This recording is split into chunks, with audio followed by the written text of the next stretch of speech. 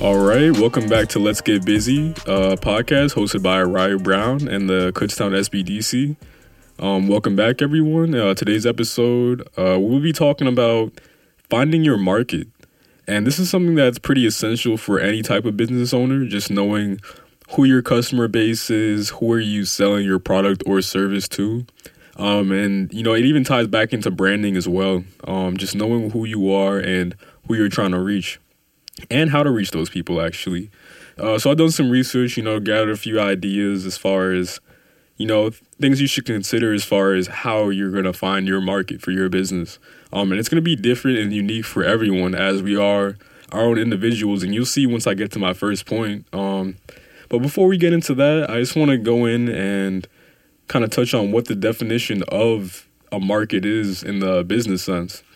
So for anyone wondering, the Cambridge Dictionary definition of a market from an economical standpoint is the people who might want to buy something or a part of the world where something is sold. So to put it into my own definitions, it's, again, figuring out who is the target audience for your product or service. And then, where are they geographically? Even just demographics, like are there a lot of young people that'd be potential customers? A lot of older people, maybe both. And again, going back to geographically, is going to be like something that works more internationally. Maybe it's a business that'd rather be just stay domestic as well. So there's a lot of different ways you can go about it, but I would say essentially just defining who your customer base is, and this is essential just because it's good to have an idea of where you're going to actually push your resources for marketing to as well. You don't want to start advertisements or commercials that are like aimless and don't reach the right people, because at that point you're just wasting money to push your product or service in front of people that don't care what you have to offer because they don't have a need for it. And I feel like that especially applies too with products, because one of the main ways to get the products out there, you have to get it out there. You have to promote it so people see the product, and you have to convince them to want to purchase something from you. So you might as well get people that are already more likely to do that than trying to convince someone else. If this is like this is an extreme example, but I guess like if you're selling shampoo, you wouldn't want to target like bald men, for example, because why would they have no need for that. That's a waste of ad money. Even though, again, I'd be hard to specifically target that group.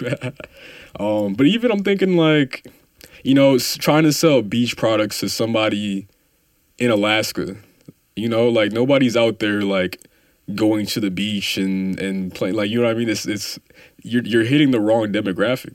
So that's why it's important to know who your market is. And then, again, those are two very extreme examples, but you get the idea as far as how important it is. So without further ado, let's get into how you can find your market and define it for your own terms.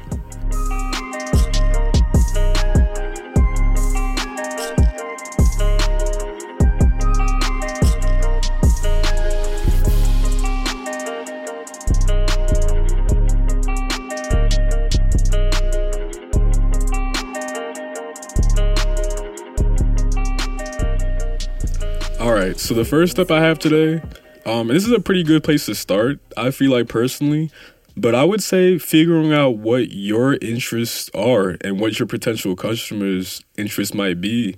And I feel like with a lot of industries and businesses, a lot of times those two things end up aligning and being the same thing in reality. So again, I feel like having a firm base of, okay, what do you like? What are some interests you have? Even relating it back to the business, what made you want to start your business? Because it's obviously something you yourself are passionate about. And I would say for most of us that have our businesses already set up, your business is probably something you would want to invest in or buy a product from yourself if you made your own business. So try to put yourself in that headspace too, being the consumer, and think, okay, what do I really like about this? What gets me interested in about this? And then from the customer base is just, imagining what type of customer you picture using your product or service. I feel like that always helps a lot. And then from there, you can even compare your competitors as well and see, okay, like, what type of clientele is this business that's similar to mine getting? Maybe I can target that same demographic as well. But we'll get into that aspect a little bit later. I also will say, adding on to the figuring out your interest and your potential customer's interest, make sure your brand is already pretty set up. I feel like having an established brand also helps with the direction of that. When you're building a brand, it's easier for the people that you are trying to market to become attached to your product or service, that way. So with that being said, too, I just feel like it's easier for people to invest in something that you like, and that already has an established identity as far as branding. Now, from there, my next step would be identifying the needs. And this does tie back to the previous point as well, but essentially just figuring out which people are going to need your products or services, and just going back to the demographics and everything. So, and then also why they should have your product or service over anybody else's if you do have competition or there's similar stuff out there. Essentially, you can even establish as far as, okay, is this a local need? Is this a product that would be more suited to the people in my general area? Should I make this a local business, or is this something that you can market globally? Obviously, a lot of times it sounds more flashy and glamorous to be able to, internationally sell your products. And, it's a pretty nice goal for anybody to have. There's also nothing wrong with, if you have something that serves your community very well and it works in your local area, it does make a lot of things even easier, though. So, there's two ways to look at it, figuring out what your customer base's needs are. And ideally, just thinking like long-term versus short-term, having that established, because I will say it can be tricky if your business is based around something that may not have longevity. For example, I think back to, I want to say maybe like 6-7 years ago, when fidget spinners were popular. I remember that was like a whole trend back when I was in high school. Whenever everybody had a fidget spinner. And if you don't know what it is, it's like I don't want to call it a toy because it's actually for, stress relief and anxiety and whatnot. But it essentially, once it got popular, it was just a pretty popular toy for everyone to have that just, spins on your fingers and whatnot. It was pretty cool. But, it was just a trend, though. And I don't really see people with them that much now. Like, it was pretty popular for like a year, if anything. And, I'm sure there's probably some people out there that, saw the popularity and started their own fidget spinner business and probably made a lot of money at that time when there was a need. But that same need back in 2017, 16, whatever year it was, isn't the same as 2023 now. It's a lot different now. And that's just how life is, as times go on. You got to keep your ideas up to date or fresh or original enough that they have the longevity. And so really distinguish between long-term and short-term needs. And ideally, you want to aim for something that's going to have a need for your market and customer base long-term. And then again, I would also say, target those specific customers. That'd be like my next step. Once you have everything identified as far as who these people are, what they look like, et cetera, target these people. There's a lot of ways you can do this. But again, focus on specific groups and types of people. If you know your age, okay, more young people use my products than old people. Culturally, this group of people tends to really gravitate towards my product. Maybe if there's a language barrier involved, all right, target these countries that speak this language and hit this demographic. There's a lot of ways you can go about it. But, I know even a lot of the social media apps now, which obviously social media is a lot of how marketing is done nowadays as well. There's a lot of ways you can target your ads too when you're creating ads to hit a specific need. I've used them in the past myself for my website and being able to target like, okay, I want to hit this side of the U.S. My apologies. I want to hit this side of the U.S. I want to, reach these specific countries, or I want to reach people with these interests. It's really cool how it works out, actually. You can target the location. You can target people that express certain interest on the social media apps themselves. That's one advantage that I feel like entrepreneurs have nowadays, is being able to do things like targeting marketing online now. So yeah, and then from there, one of my last steps I would say is analyzing the competitors, taking a look and seeing, if you can, again, not necessarily steal their customers, but 9 times out of 10, if you guys have a similar product or service, you're going to have very similar, if not the same customers, and brand loyalty isn't even as popular as it is now versus back then. It's not too many people now, I feel like, are attached to the brand names as much outside of like, fashion and things like that. So it really all depends. But yeah, I would say, look at your customers, analyze again who they are, and then try to target those people.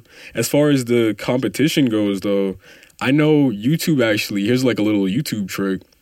They have a pretty nice targeted marketing system.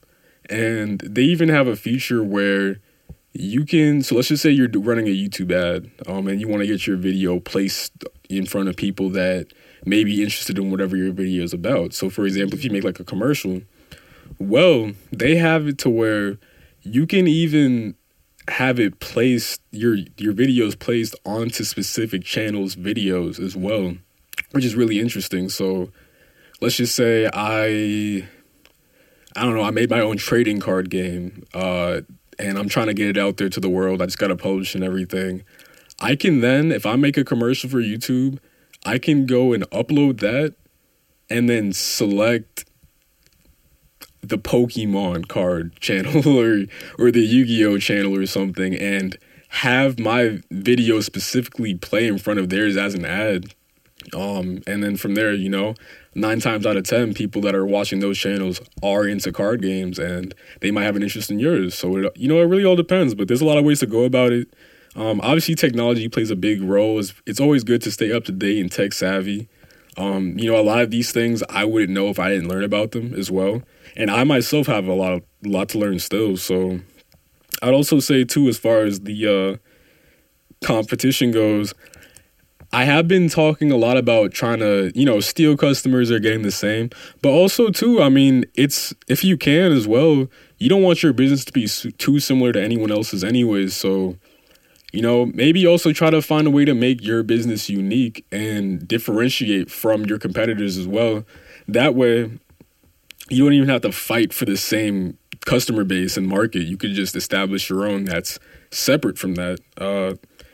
Yeah, and there's a lot of examples of, businesses doing that. And even just when it comes to like switching up your market as well, your market doesn't have to be finite. And as your business grows and expands and changes, so will your market.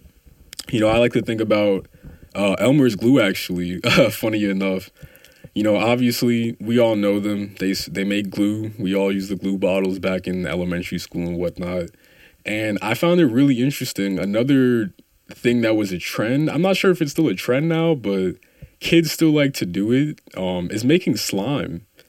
Yeah, it sounds pretty funny. My youngest sister, she actually, I remember a few years ago, she was always really into just making her own like slime that you play with and whatnot. And the way you'd create it was mixing the Elmer's glue with like a bunch of other stuff. And I don't know, I just remember like little kids really being into that for a long time. And it was pretty cool because Elmer's themselves, like that's when they made the glue, they didn't have that in mind. They didn't make it for people to be using it that way, but it still worked out in the end though. And obviously they made a lot of money at that time and probably still do now just off of people wanting to, do things like make slime just to play with and stuff like that. So long story short with that story, your market doesn't always have to be the same, and it should be flexible, You don't want to get too specific with your market to where you're only strictly limited to selling to these specific people only. You still want to be able to be diverse enough to have outsiders come in as well, but at the same time, when it comes to building a solid foundation and customer base, it's very important to define your market and figure out who's going to want and who's going to need your product or service. So with that being said, let's wrap this up. Great episode. Thank you guys for listening. And I just wanted to touch on some things before I leave real quick. As far as the Kutztown SBDC, I just wanted to thank my fellow interns, Rachel Wolf, John Stetler, and everyone. We have our internship involvement fair happening on Monday, April 24th from 10:15 a.m. to 3 p.m. At the Kutztown University. I'm very excited for that.